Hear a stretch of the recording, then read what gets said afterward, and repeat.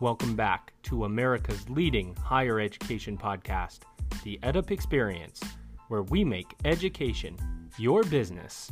Hosts Dr. Joe Salustio, Elizabeth Leiba, and producer Elvin Freitas bring you the brightest and most influential minds in higher education today. We explore innovations, ideas, and issues in higher education and beyond, and hopefully have a little fun along the way. Now let's get to it.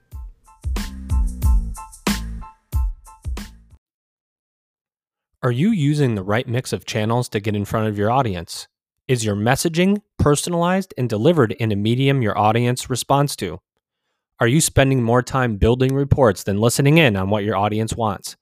These are not easy questions to answer. That's why our great friends at MDT Marketing are offering a free audit of your marketing efforts. Head to www.mdtmarketing.com/edup and submit your information for your free consultation today. Look, guys, you got nothing to lose. It's free. I don't know why you wouldn't want a free audit to tell you what you're doing, whether it's effective, and how you can make some incremental changes that can make a big difference moving forward. That's www.mdtmarketing.com/edup. Welcome back, everybody. This is the EdUp Experience, where we make education your business, interviewing the brightest and most influential minds in higher education. Today, boy, do we have somebody with us that probably needs no introduction. And before I get to her and her smiling face, I would like to know from you, Liz, now that you've seen me do this introduction on video, is it as you imagined? Or am I going too slow, or do you imagine I do it faster with the microphone in front of my face? I'm actually really proud of you. You've learned a lot. So my tutoring sessions have worked. You're getting better and better. Oh my gosh. Every week. It's intense. I don't know if I can handle you half the time, but I am learning. My name is Dr. Joe Salustio, and I almost forgot to say my name yet again. And always with me, my amazing co-host, Elizabeth Leiba, who, by the way, has started and is now successfully leading a Black History and Culture Academy, where she teaches all about Black history. So Liz, how is that going? It's actually going amazing. The platform launched last month. Like, it's been about 6 weeks now total, just in time for Black History Month. I have 130 students as of now taking micro-learning courses, 20 courses in African history and culture, African American history and culture, and diversity, equity, and inclusion. So I'm super proud, super excited. It's beyond my wildest dreams, and I'm excited to see what continues to happen as the year goes on. But I'm very happy. She's the phenom, ladies and gents. Thank you so much. And the reason I haven't introduced our guest, I was wondering, now that we're on video, really for one of the first times, who just Google her real fast and go, who's this lady over here? Well, she happens to be a big hitter in the world of higher education. Heavy hitter. Her name is Dr. Mary Schmidt Campbell, and she's president at Spelman College. Mary, welcome to the EdUp Experience. How are you? Thank you. It's so good to be here. We're very excited to have you. I think we've got a lot to talk about. So get settled in. Your team told us we have you for 3 hours. Is that correct? Okay, so that seems like that's not correct. Then. Not correct. Okay. You're cheating me. I thought it was going to be 6. No. Oh, only if you want a 3-year-old and a 6-year-old in my area to be joining over here. So, well, we're excited because, look, boy, HBCUs have had a heck of a year. Have they not? Ups and downs, a lot of donations to the end of the year from Mackenzie Scott to certain HBCUs. There's been, I think, a resurgence. We've talked to a couple of HBCU presidents who've seen a resurgence in applications and interested students. But before we go and talk about the work that you're doing, because I think anybody who knows higher ed knows Spelman College. If you don't, you're not paying attention, frankly.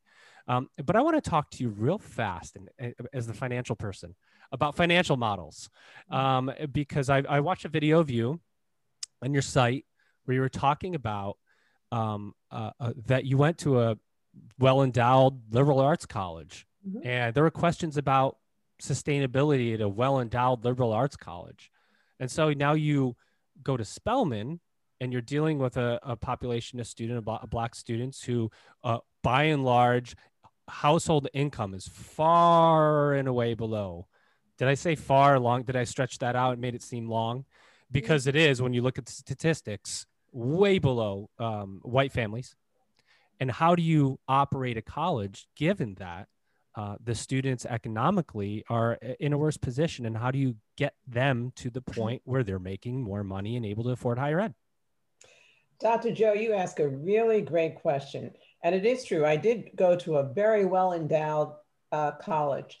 And when I was a member of the board some 20, 30 years ago, I recall the admissions director stood up at a board meeting and said, "What makes you think that even the wealthiest families in this country are going to continue to pay the rising cost of tuition to send their children to elite private schools?" He asked that question of a rich college 3 decades ago.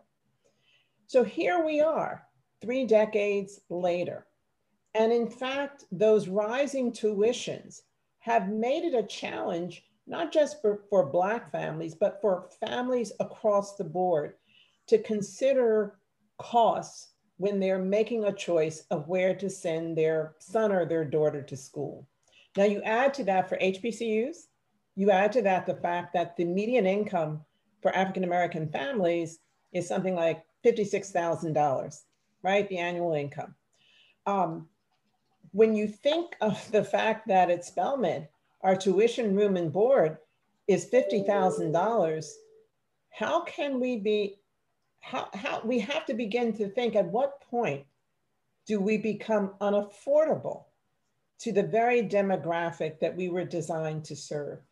And frankly, that was a question that we posed to ourselves about 3 years ago. And our board of trustees said, okay, let's step back and let's begin to think about what steps we have to take as a college to begin to solve this problem. Yeah, and quick follow up too, just before I pass it to Liz, because I know she's excited. There is traditionally within higher ed, there's this sliding scale of, quality education. If you make it more affordable, are you diluting the quality of education? So administrators around the country are wrestling with that, especially when you're dealing with faculty, whether they're tenured or not, who go, well, wait a minute, what is that going to mean for the quality of student? What is a quality student? Is there a blue pill and a red pill? And you take one if you're a quality student, and if you take the other one, you're a non-quality student. How do you balance that conversation? Because it must be happening to some degree at some level, going, how are we going to serve everyone, but also maintain brand and reputation that you have today? We have taken a look at several ways that we can approach this issue. One is just raise more financial aid. Just keep our prices exactly where they are, and just go out and full blast, just raise tens of millions of dollars. That's one solution. Another solution is to take a look at all of the component parts of college and say, how can we make each of them more affordable? So take books, for example.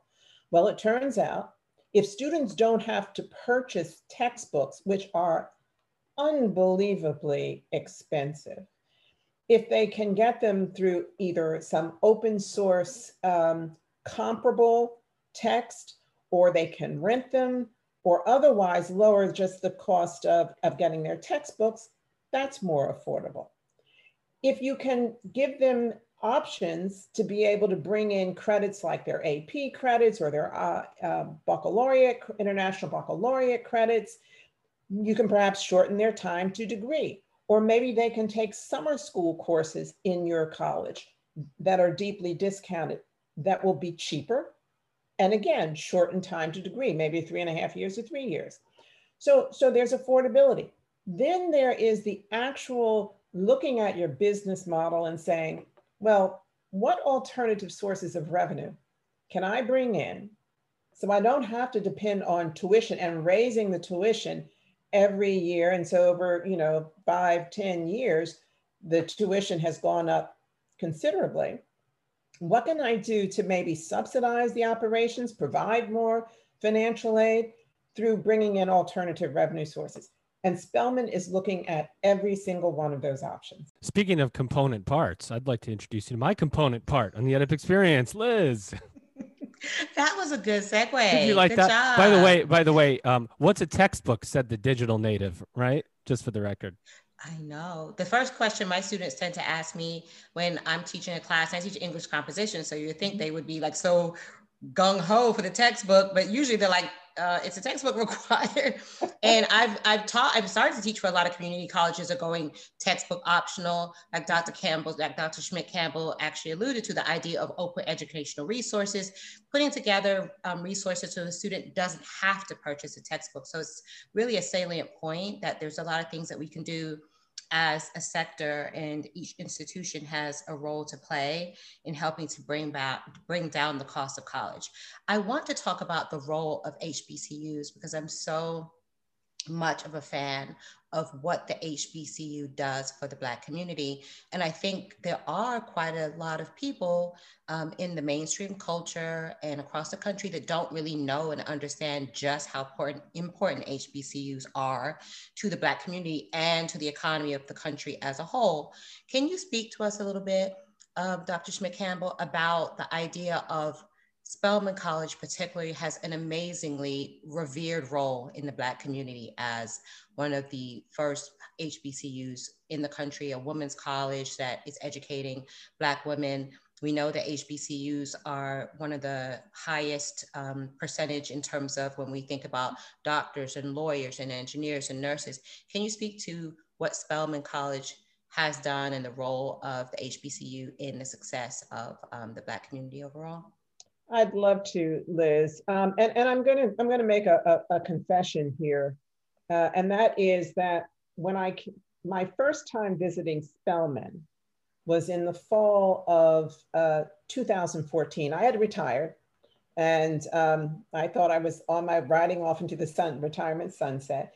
And I was invited to come back to Spelman to be a consultant for an arts building that they were planning. And I was asked to speak to the faculty and students about, how they would organize themselves for this arts building. And it was really the first time that I sat down and looked at statistics from Spelman. And what I discovered was astonishing. Spelman has a 6-year graduation rate of 75%. That is 30 percentage points over the national average, and over the national average for Black or white or Asian students altogether, right? Spelman College produces more Black women who complete PhDs in STEM fields than any other college or university in the country. Not any other HBCU or any other women's college, but in the country. I began to look really closely at the quality of their writing program, the research opportunities. They have students going into research labs at the Broad Institute or at the University of Pennsylvania Medical School, participating in serious research. We send more Black students abroad than anybody else. 3/4 of my graduating class, not this past year, but the year before, had studied abroad. And so therefore also almost every student on this campus speaks more than one language. And all of these facts were just a revelation to me. And what it said is that if you create the right climate and culture and environment, you can do wonders. And what I saw on this campus was a faculty who loves their students. They're tough on their students. They're demanding on their students. They don't let their students cut corners, but they love their students. And the students understand that. And that enables them to open up in a way that I think in some environments, they're not quite able to completely open up. Yeah, for sure. We had Dewan Warmack, Dr. Dewan Warmack from Claflin College. One of the things he talked about was speaking life into the students, and at the HBCU, how it's like, look left, look right, I am my brother's keeper. Yes. Some of the philosophies that are very prevalent there. You talked about graduation rates and how the graduation rates at Spelman and some of the markers of success and some of those outcomes are so much better, not only for HBCUs, but also across the board for all colleges and universities.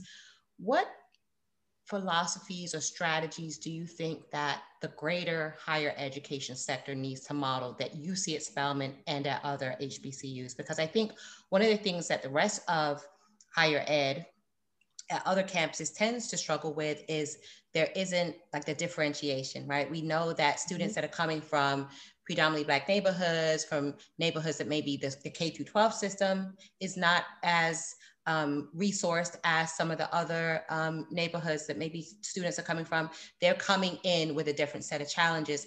What advice can you give to higher education in general in terms of strategies or initiatives or support mechanisms that you have on campus that give you those amazing results that you're seeing with your student body?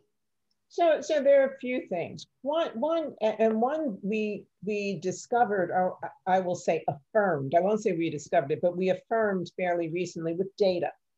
And that is, we realized that when students, our best performing students, those who with nearly 100% graduation rates and high GPAs, almost always were part of a cohort. They might have been part of our Women in STEM cohort, or our Wisdom Scholars, our Women in Spiritual Development of Ministry. They may have been our Social Justice Scholars. They may have been our Community Service Scholars, but they belong to a cohort of students who had a common purpose, who had almost always a faculty advisor, sometimes also a staff advisor. And inside those cohorts, they very often had research experiences, had field experiences, some kind of service or internship or something that gave them something outside of the classroom to support what they had learned inside of the classroom. And that the cohort had continuity from one year to the next. I mean, you know, we're a small college, we're 2,000, but still that's 2,000 women. You can't walk into 2,000 and completely feel a part. You feel a part of your neighborhood, right? Maybe your residence hall, but your cohort is part of that sort of neighborhood that we create. The other thing that we discovered, also again by looking at the data, is that, you know, we have this wonderful concept of sisterhood, the Spelman Sisterhood, that you establish from the time you walk into Spelman, and you take it with you when you graduate. So anytime you see a Spelman sister somewhere in the world, there's an immediate connection. And what that sisterhood assumes is that you are ambitious for yourself. There's no question about that. But you're also ambitious for the student on your right and the student on your left, and for everybody who is there at the school. And so it's not unusual for me to walk across campus and for a student to say, President Campbell, she just got accepted to Yale. Yeah, and everybody's clapping her. Not, I just got accepted to Yale. She did, right, for graduate school. So this notion of celebrating each other's success and also being responsible for each other's success. We were able to take, during COVID, we took about 40 or 50 students who had been part of what we call a peer assistance program. They would help out with tutoring, you know, when we were here in person. And we assigned each of them 5 first-year students. And we said, these students are your responsibility. You can help tutor them, but also be there for them. Do something fun with them, have spa night, or some of them would have Bible study, or some would have a movie night, or some would have meditation or yoga night. But in addition to helping them with their schoolwork, you also formed a relationship, and you give them your cell phone number so they can text you if they have a question. And we found that that was a phenomenal way for using the human capital of our students to reach out, put a hand out, the upper class students, the juniors and seniors, to put a hand out and help the first year students along. So we've discovered that that can be a very potent support mechanism. So really we're trying to be much more intentional about those strategies that really work for us and work well. You know, Liz, before you ask your next question, because I see you gearing up for it and know when you get ready. We had Dr. Schmidt Campbell, we had Alan Golston on the podcast recently from the Gates Foundation, the head of U.S. programs for the Gates Foundation. Right. He was talking about their main goal being eliminating race, ethnicity, and income as predictors for success, and what higher education needs to do that. Mm-hmm. And I listened to you talk, and I'm hearing the answer. You know, HBCUs, and you go back a year and everybody's talking about HBCUs, a lot of them being in danger of closing. Oh, the most likely school to close is an HBCU because of this or because of that. What if you want to eliminate race, ethnicity, and income as a predictor for success for Black populations? You need HBCUs because of what you just talked about, mentoring and so on. So, Liz, I just wanted to bring that to the forefront because I heard him talk about that, and then Mary just gave the answer: mentoring and hand-holding and neighborhood and community. It's a huge answer that higher ed struggles to find. And I want to add something else, Liz, because you mentioned all the things that you're teaching. Can you say those again? Because I want to comment on that. Yeah, in the platform, it's micro learning. So it's short courses, like 4 module courses. So someone could do it over their lunch break. It's not something like a semester long. It's designed for like a working adult or someone that doesn't have a lot of time. I've had some parents tell me they go through it with their kids, but it's African history and culture, African American history and culture, and diversity, equity, and inclusion. Those are the 3 areas, and it's 20 courses. So kind of split up. And I have 20 in the coming soon area. And my goal is to have 100 micro-learning courses by the end of the year. That is so fantastic. At Spelman, about 25 years ago, we started something called African Diaspora in the World. It is a required course, 4 credits in the fall when you first get in and 4 credits in the spring. Every single student at Spelman College has to take it. So by the time everyone graduates, the entire college has taken this course. It is exactly what you've said. It looks at the continent of Africa and the a kind of origins and of course with the early contributions. It looks at the diasporic pathways into Europe, into Asia, into the West Indies and the Americas. And it lifts up the big thinkers along the way and documents the contribution. So if I walked out here on campus and I walked up to a student who's a junior and I said, tell me about Marcus Garvey, she would have no problem. If I said, tell me about Ida B. Wells, she can rattle it right off the top of her head. You know, she can quote Nikki Giovanni and she can quote, you know, Toni Morrison. And I just love that aspect because it says, it fills up our students in that first year with a knowledge of the richness and the depth and the complexity of their history and culture. And I think that's, I think that's a vital part of the success that comes in. It becomes, you become filled with that. And when you go out, when you leave here, it's very hard to topple you over, right? Because you've got all of that as your ballast. And that's something that I'm so glad you brought that up, because that was why I started the platform last month. I was posting a lot over the past year since the murder of George Floyd. I had been posting prolifically on LinkedIn about Black history and culture. Which is how you became a top voice for the record. Which is how I became a top voice in education.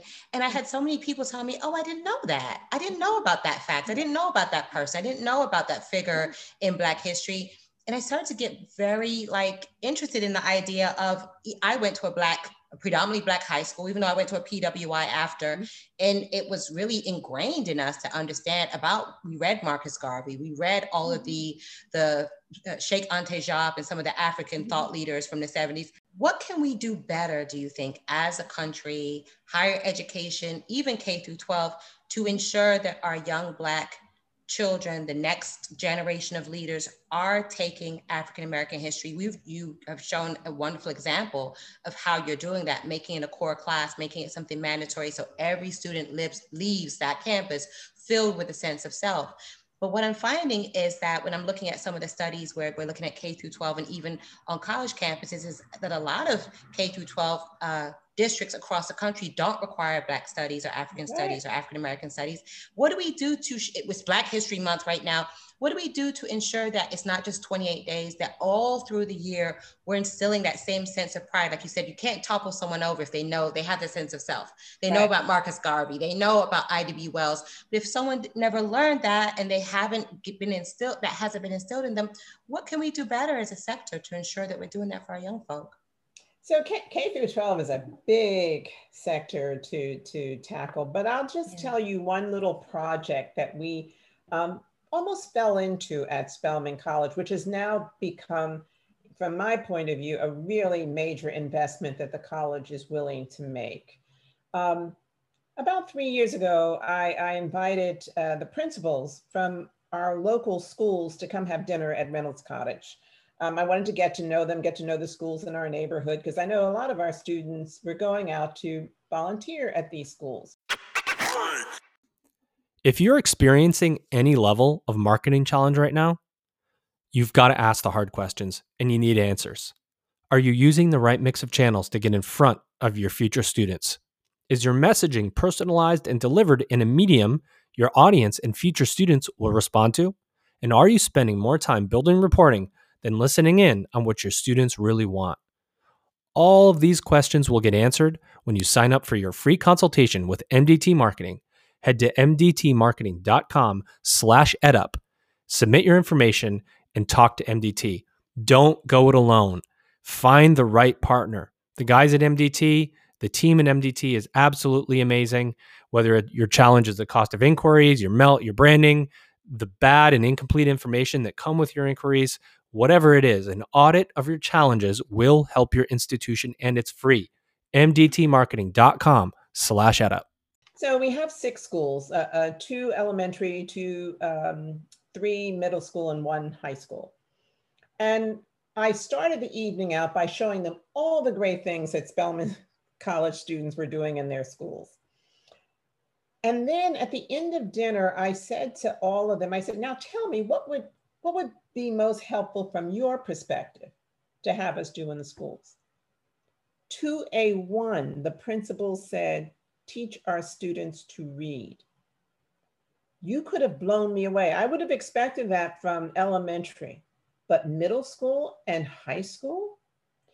So we went back to the head of our community service division, which is called the Bonner program. And I went to them and I said, how can we do this? How can we take Spelman students who volunteer anyway and make this into a literacy program?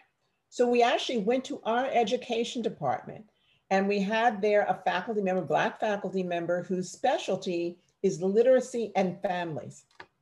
And she helped us think about how we shape a literacy program for 5th, 6th, 7th, and 8th grades. And for the next 2 years, we trained Spelman students, over 100 of them, sent them out to about 4, I think it was 5 schools over a period of 2 years. And in 2 years, Liz, there were absolutely extraordinary improvements for the 100 or 150 students who were tutored by our students. And so I talk about the reading because you have to get to the reading before you can get to the content, right? And that's a serious barrier in many of our urban K through 12 schools. And if it's not solved in that period of 3rd, 4th, 5th grade, by the time you get to middle school, it's a really hard problem to solve and almost impossible in high school. So and understanding that, and then understanding what kind of content you can bring into a literacy program, then you can excite the students about reading and also about reading about themselves and about their experiences. So I see this as a sleeping giant. You know, if you took all the 100, 150, 200 colleges across the country, and you could marshal those resources to get into the schools and use the content, the cultural content of the population you're serving, that could be extraordinary. You're absolutely right. And I think that strikes to the heart of the matter, right? When we're differentiating and making sure that we're teaching the children and having them read stories that they really care about. Right. And I love that concept of showing them. I think Dewan Warmike might have been one of the ones who said this as well. If you can see it, you can be it. And showing them that you have these extraordinary mentors and young people that can model and teach them about their own greatness. I think that's like a revolutionary. Like you said, it's like a sleeping giant. Yep. It absolutely is something that can literally change the Black community as we know it. One thing that a lot of people have speculated about, and I'm going to turn it over to Joe in a second, and I have this other question that I really want to get your input on. You talked about the idea of, or actually the statistic as far as Spelman graduating so many STEM PhD, women in PhD programs through the STEM area. And one of the statistics that I read lately was about the wealth gap, the wealth gap between Black Americans and the rest of the country, particularly those in the majority culture. And one of the suggestions was that we need to get more students interested in STEM in order to close that wealth gap, because it's one of the areas that students are going to be able to be more effective in terms of being able to get jobs that will that they don't know about, for one, because they're not aware of these types of careers. Then also they're able to get jobs that will be financially rewarding for them, so that they're able to buy homes, create generational wealth and things like that. What are some of the things that you're doing to encourage the STEM area and help those that are interested in pursuing that? And then for you, as someone that comes from the arts and from that culture, how do we balance that? You know, how do we make sure that our students are exposed to a wide variety of careers? And I think for me, I was a journalism major. I was a writer, but my parents steered me away from writing and from something like that, because they felt like, well, how are you going to be able to make money? How are you going to be able to be successful? And I think there's always a push and pull, I think, in our communities. We want to steer our students into STEM and into computers and engineering, but also as someone that's a writer and someone that ended up teaching English composition and creative writing, how do we also encourage them, like you have, to go into areas that really help them to pursue their artistic side as well? I think that's such a juggling act, I think, in our community, right? It can be. I'm an art historian by training. Yes. So I was an English major in undergraduate school. So I have a very keen appreciation for the humanities. If you guys start talking English composition, I'm out of here. I gotta be honest. You be quiet. all right. You were communications major.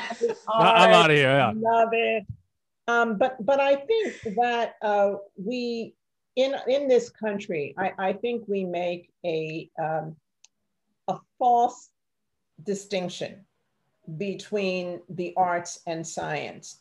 Really what you want is you want a creative thinker. And that creative thinker can function in a lot of different spheres. They can be a STEM major, and yes, about 1/3 of our students are STEM majors, but the other 2/3 are in the arts, the humanities, and the social sciences.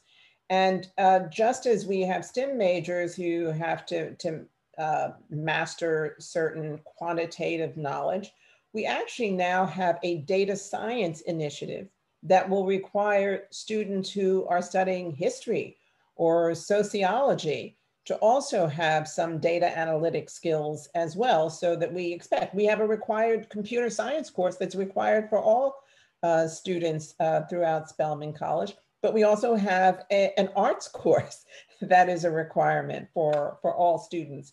So we think it's extremely important to have the benefits of a full liberal arts education. So yes, we'll continue to be strong in STEM, and we've just been designated a center of excellence for minority women in STEM by the Department of Defense. And so we've added artificial intelligence and machine learning to the sort of slate of fields that our students can study at the Army Research Lab with some of their researchers, as can our faculty.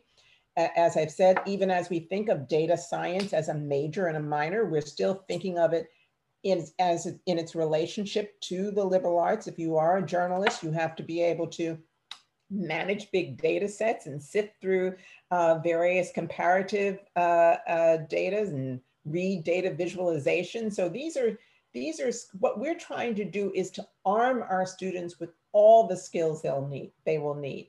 And one of the most important is the ability to think imaginatively. So about 4 years ago, we set up something called an innovation lab. And you go into the innovation lab, and there's all kinds of different technologies available to you. You can be an English student, a dance student, it doesn't matter. You come in with a project, we teach you the technology, and then you can create whatever project it is you want to create. Maybe you're a dancer and you want a costume that lights up when you're on the stage. You can create it there. We had biology students who partnered with computer science students to build a drone out of synthetic cellulose that actually worked. So we invite that kind of playfulness, because we feel that expands your capacity to think and to grow. And we just announced a Center for Black Entrepreneurship. So another way of creating wealth is to support small businesses, startups, products that can be licensed or patented.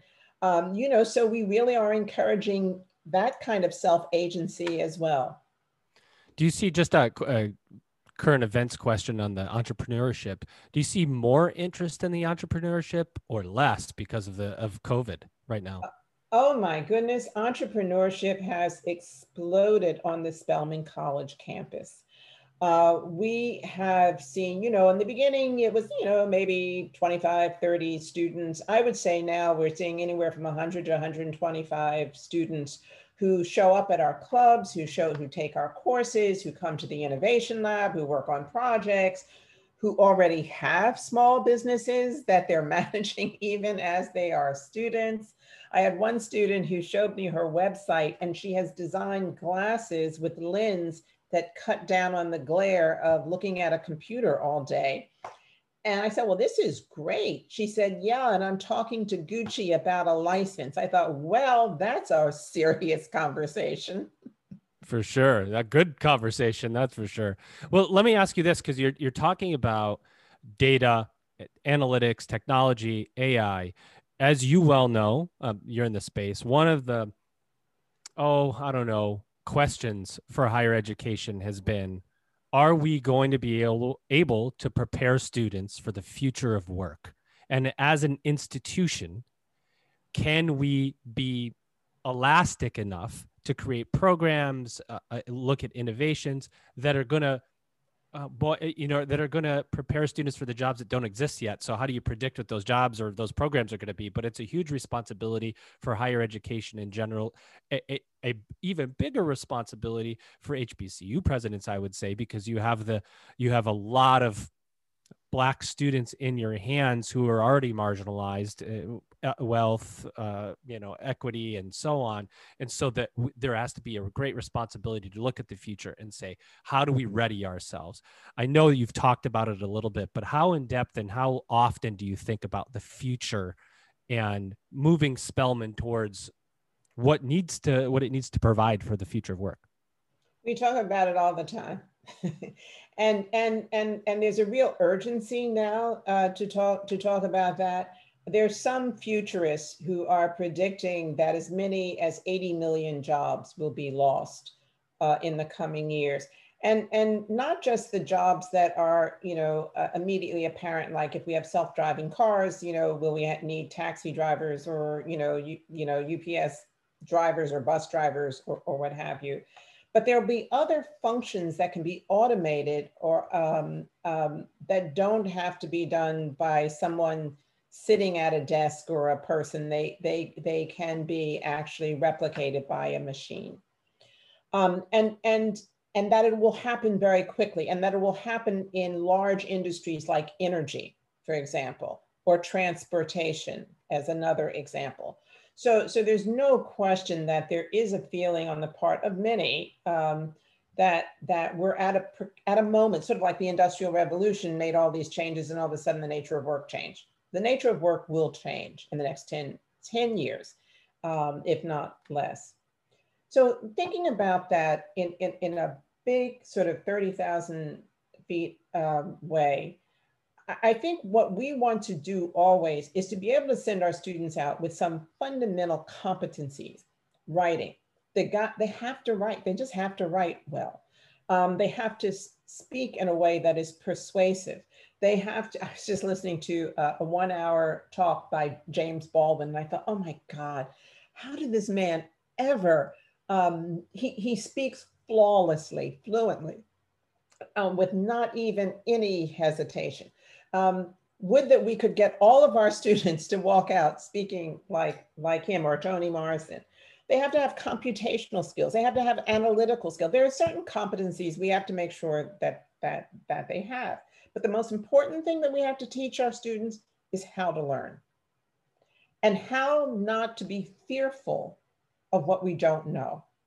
How to walk into a situation where we don't know anything and have the tools and the intellectual expansiveness and resilience to be able to say, okay, I'm starting from square one, but I can do this. Because things are going to change so rapidly. So there's no such thing as preparing somebody for a job, because that job's going to be obsolete in 5 years, maybe less time than that. The way journalists do their jobs now are completely different from the way, and the outlets for journalists now are completely different from the way they were 10 years ago. So we have to teach that resilience. And that's why I say, when I talk about creativity being a way of getting people into a space where they can try things out, where they can fail, where they can take up things that are unfamiliar to them and really push themselves in a way that they understand how to keep being pioneers as they are learning and as they are thinking. And I'll give you one example, and that is at the age of 46, which was a long time ago for me, I and my husband decided that we were going to learn to ski. And it's daunting. Not in Atlanta, though. You must not have been in Atlanta. What's that? No, it wasn't. You weren't in Atlanta. It was not in Atlanta. But every year we would go out back on the slopes for about 20 years, we really worked at it. So that now actually we can ski. I wouldn't enter any Olympic competitions, but in fact, it's something we learned. And what I learned there is that as an adult, it is really a challenge to make yourself a novice. But we have to prepare our students to do that. We have to prepare them to be fearless and be novices and be comfortable with that and be able to just learn and keep learning and relearning. You know, Liz, I'll pass it back to you, but I just want to note, as I hear you talking, Mary, I hear you stressing the importance of liberal arts too, because I'm a big, I believe in technology and the future of work. And I think that industries are moving that way. You take cloud computing, take this coding boot camp. And oh, by the way, we're going to be on our tablet, we're going to be on our phone, and we're going to be sitting in the doctor's office and not talking to anybody. We're going to forget how to have a conversation about disagreement, which is what has got us in this societal mess in the first place, right? We can't have a conversation anymore. We have to choke somebody up, or we have to smash them in the face. And you look at all these examples because people just can't have a conversation and disagree and then come together for a better solution. So the liberal arts and the humanities are so important to I don't know, identity and character and all of these things that I think help our communities in general be able to function in the future. Is that just me, or is that you guys too? No, I think you are absolutely right. Again, as I said, I was actually listening to James Baldwin and William Buckley. William Buckley was like a total right-wing conservative, and they were, they had not a conversation, but a presentation of both sides of an argument about race in the United States. And it was so different from the quality of conversation and discourse that we hear today. And it's an art form. It takes patience. You have to listen carefully. You have to marshal your facts. You have to present them in a way that is persuasive. So it's a skill set, and we probably don't spend enough time on that skill set, but we pay a lot of attention to that at Spelman, a lot of attention to that. What can we do to encourage young Black women? Because I would be remiss if I didn't ask you this question. I was looking at an article or on the website of the Thurgood Marshall Scholarship Fund, and they had highlighted this fact that there are not enough women of color that are in leadership roles across higher education, particularly in the president's role of colleges and universities across the country. I think they hadn't really been able to identify how many Black women, but they thought it was maybe 13 or so a very small number of colleges and universities across the country are led by Black women. What can we do as a sector to really encourage the leadership and nurture Black women in leadership in colleges and universities across the country? Because one thing I've noticed as being in higher ed for 20 years, we just don't see enough. I'm so inspired by you, of your story, of everything you've accomplished. And what can we do to make sure that we see more representation? As we all know from Census Bureau, children of color, Black, biracial, Latino, all these children are going to be like 50% over the next 20 years or so of young people, of college students. And we need to ensure that they see adequate representation, that their needs are met. What can we do to nurture that and grow that as a sector? So I'm going to tell you, to answer that, I'm going to tell you a story of when I first came to New York University. I was not, my background, I was not in higher ed early in my career. I was in museums and in city government. And so I came to higher ed sort of mid-career.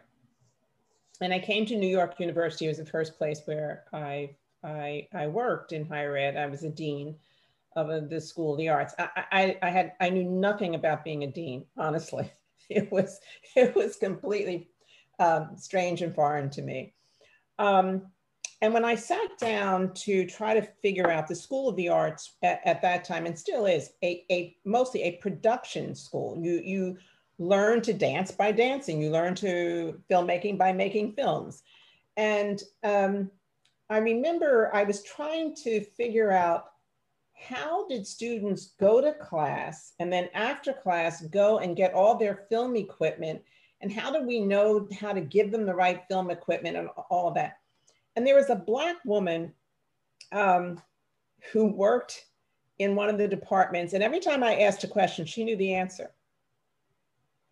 And finally, I invited her up into my office and I put a whiteboard up and I said, you remember the film Philadelphia? I said, tell it to me like I'm a 3-year-old. Explain to me how this works. She drew a chart with every day of the week and every course in it. And she showed me all the different equipment that you needed for each course. And it was from that we completely restructured I said to myself, that is one of the most talented people I've ever met.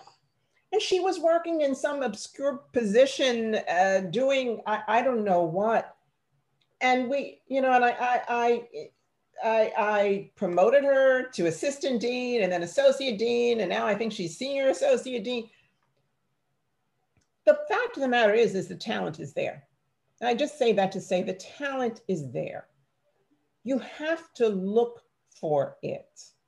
You have to be open to it when you see it, no matter where it is. It may not be where you think it should be, right?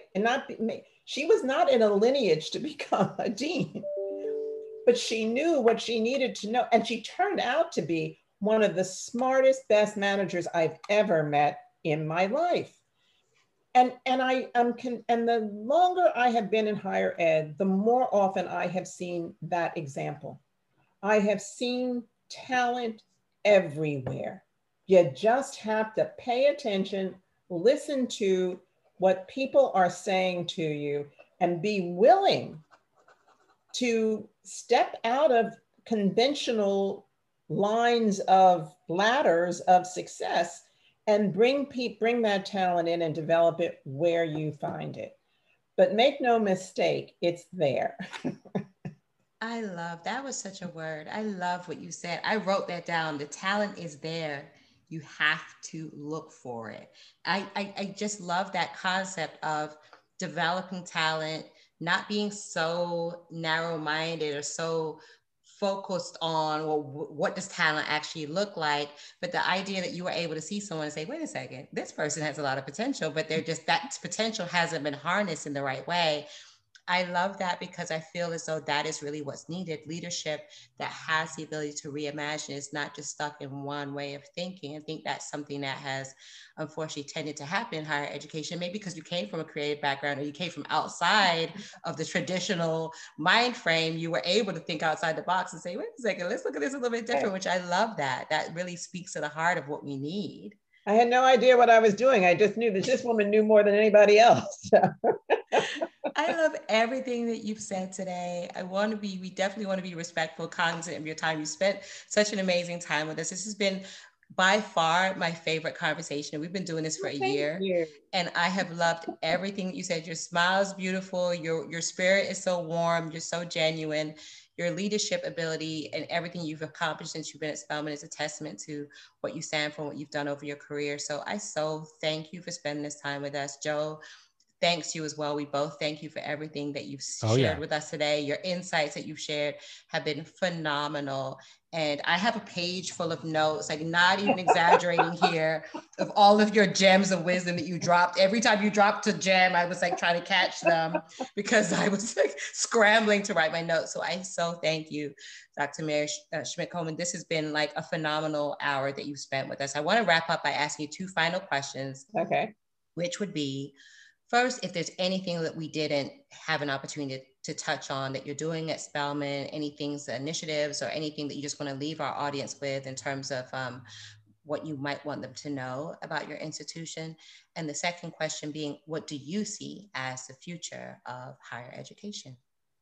So the thing that matters most to us as Spelman is that we become that place where every single woman who enrolls here graduates, and that we create, and not just walks out of here with a degree, but walks out of here with a pathway for the rest of her life, of lifetime learning, of lifetime work, of lifetime connectedness to a community. That's what we want. We want every woman to come here, and that 75% is great.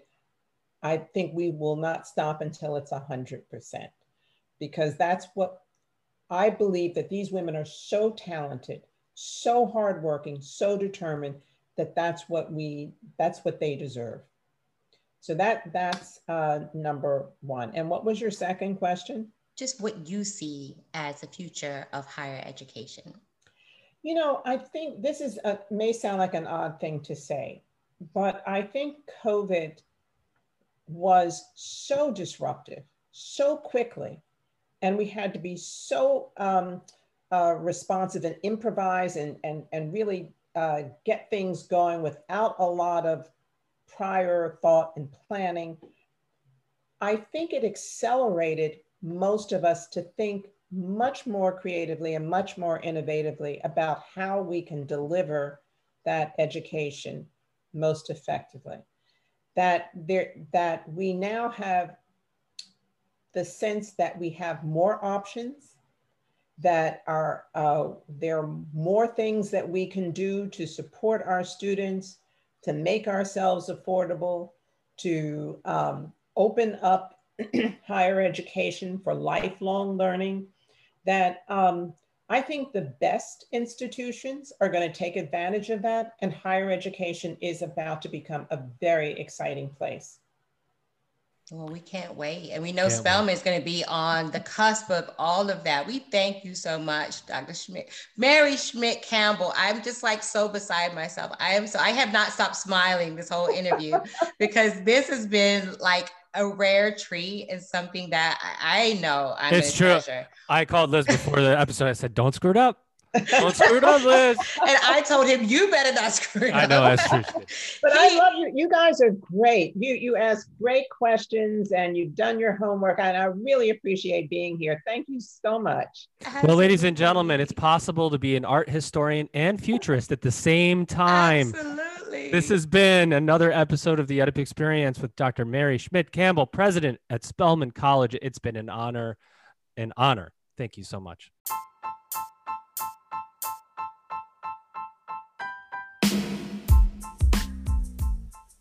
Hey everybody, we hope you enjoyed that episode of the EDIP Experience. To learn more about the EDIP Experience, please visit our website at www.edipexperience.com and subscribe to our email list. Please share this podcast, head over to Apple, and please give us a rating and review. We appreciate your feedback. And of course, subscribe to the EDIP Experience so you're notified when our episodes drop. Here at the EDIP Experience, our goal is to make education your business. Thanks for listening.